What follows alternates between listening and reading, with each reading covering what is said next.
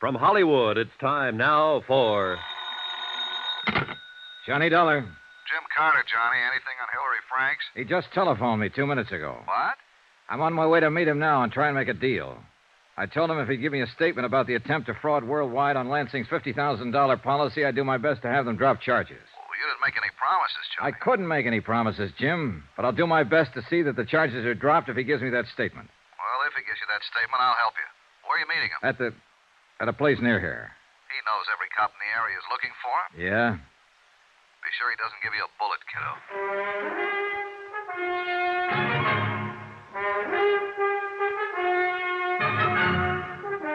Tonight and every weekday night, Bob Bailey in the transcribed adventures of the man with the action-packed expense account, America's fabulous freelance insurance investigator. Yours truly, Johnny Dollar.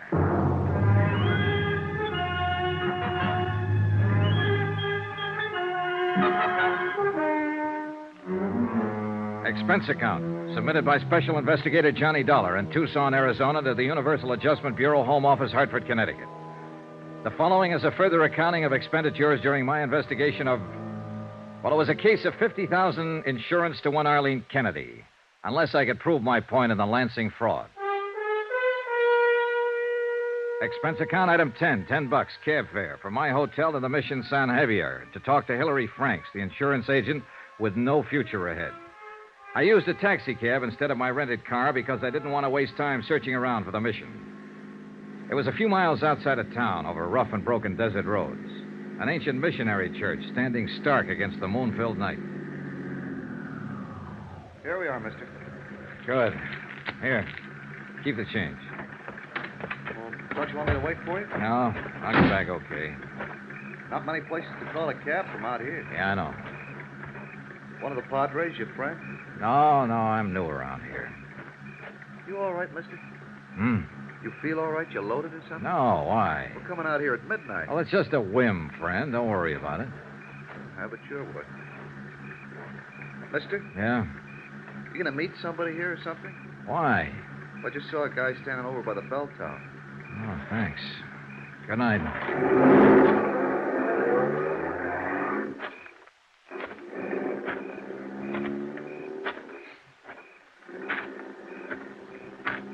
Over here, Mr. Dollar. Careful, Dollar. Hillary Franks had a .38 pointed right at my chest. In the bright moonlight, I could see that he was still wearing the same clothes he'd had on 2 days before in his office. He needed to shave, and judging from the circles under his eyes, he hadn't slept much. He was pale and shaken. The gun wobbled in his hand. Anybody with you? I came along. Did you tell anybody you were meeting me? Jim Carter. He's been working the case with me. Did you tell him where? No. Hey, look, you don't need that gun, Franks. Put it away. I just came here to talk with you. All right. Thanks. Want to smoke? Thank you.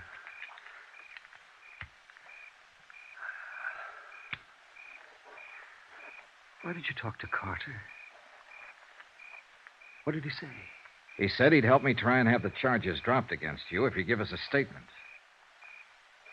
Now, you have two of us on your side, Mr. Franks, if you want to cooperate. Do you? I want to straighten out what I can, Mr. Dollar. Well, now's the time to do it. What was your deal with Arlene Kennedy, James Lansing's sister and beneficiary? I met Arlene Kennedy right after my wife died. I guess I was very in love. Oh, that's perfectly natural. I became interested in Arlene because we had a great many things in common. So I thought. I mean, she was a widow and had no one except her brother, James Lansing, in Los Angeles. And we went together, and eventually I asked her to marry me. But she laughed at me. Why? I guess I'm not an exciting man, a witty one, or even an interesting one, Mr. Dollar. Mrs. Kennedy made me feel as though my whole life had been hopeless, useless. Raising children, selling insurance. She made me feel as though I'd miss a great deal in life unless I married her. What is it? What do you want from me? What do you want from life, I'd ask her. And she'd only laugh at me. Go on.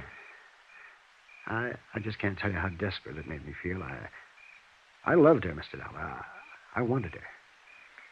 Did she ever answer your questions? Oh, many times. She pointed out that her trust funds pay her over $700 a month for life. And she knew that my commissions and salary as a broker came to about the same.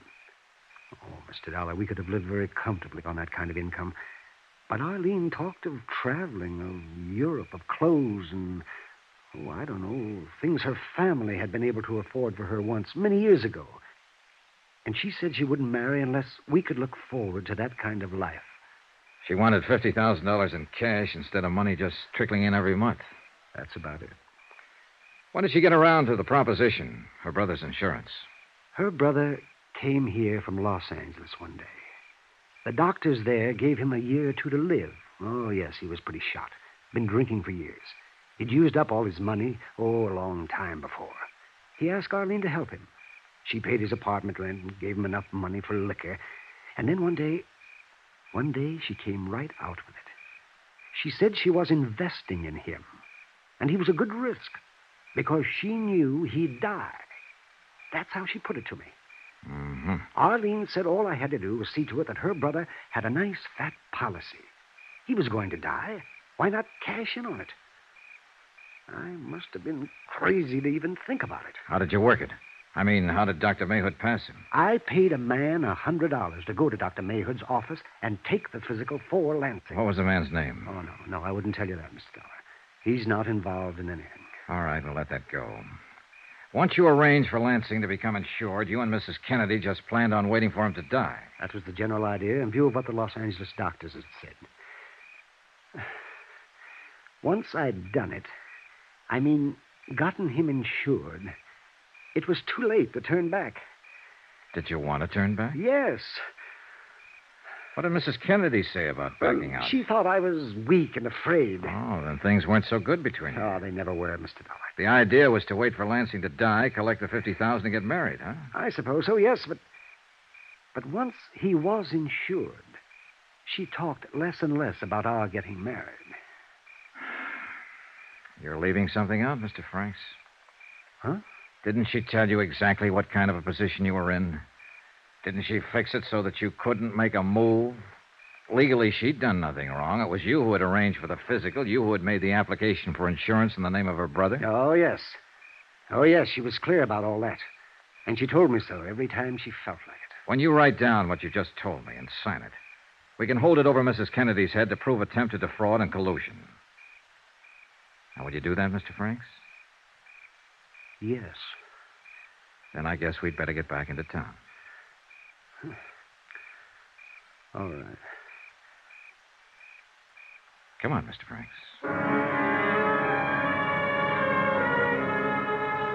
We walked 3 miles over to the highway, flagged down a car, and got back to the hotel about 2:30 in the morning, got Jim Carter out of bed.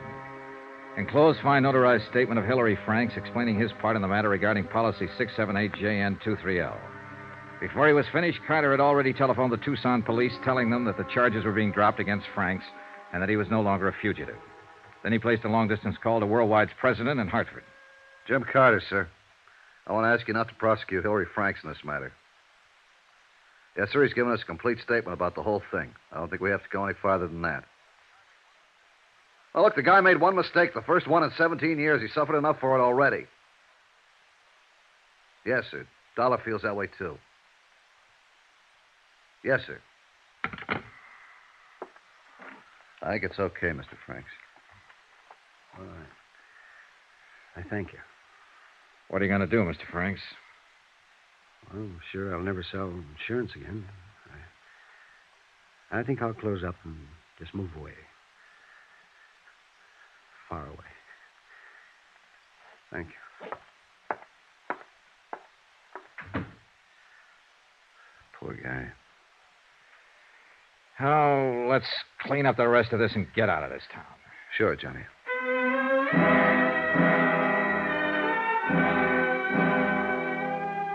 Hillary Franks pulled out of Tucson that afternoon. When Mrs. Kennedy was shown a carbon of the enclosed statement of Hillary Franks, she instructed her attorneys to withdraw the suit against Worldwide. Expense account, item 11, $75, hotel and board while in Tucson. Item 12, $402.15, plane tickets, Tucson to Hartford for Carter and myself. We were scheduled to leave at 1:30 in the morning. 2 hours before plane time, I dropped by Mrs. Kennedy's house to have her sign a release of all claims on the insurance company. And for other reasons.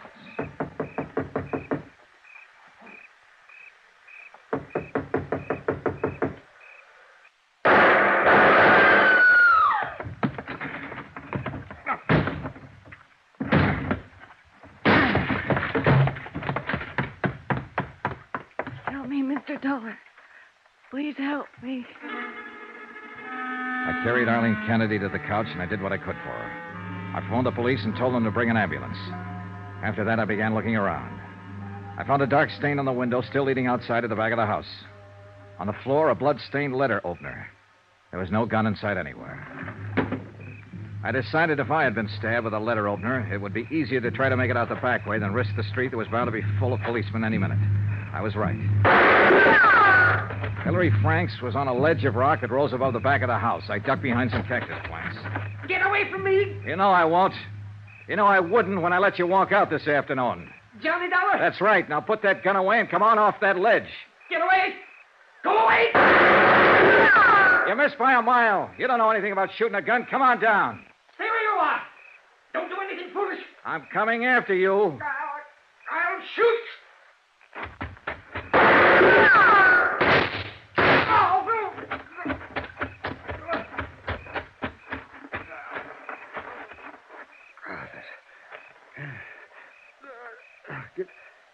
Good shot, Dollar. Can you walk?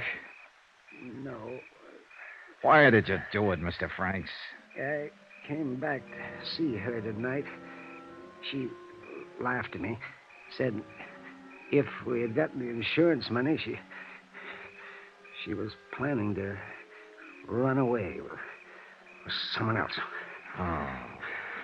She just used me all along. Mrs. Kennedy was dead when the police got there. Hillary Franks died en route to the receiving hospital. Item 13, $15, hotel. One more night in Tucson. Expense account total, $1,121.13. Yours truly, Johnny Dollar.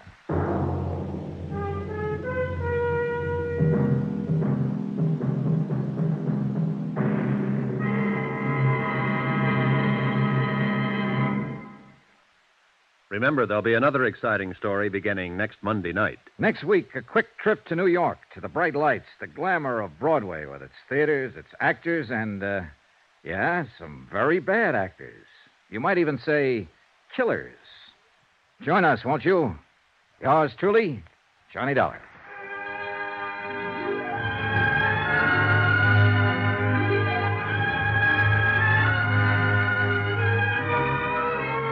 Yours truly, Johnny Dollar, starring Bob Bailey, is transcribed in Hollywood. Written by John Dawson, it is produced and directed by Jack Johnstone. Heard in this week's cast were Mary Jane Croft, Vivi Janis, Gene Tatum, Hy Averback, Barney Phillips, Russell Thorson, and Howard McNear. Musical supervision by Amerigo Marino. Be sure to join us on Monday night, same time and station, for another exciting story of Yours truly, Johnny Dollar. This is Roy Rowan speaking.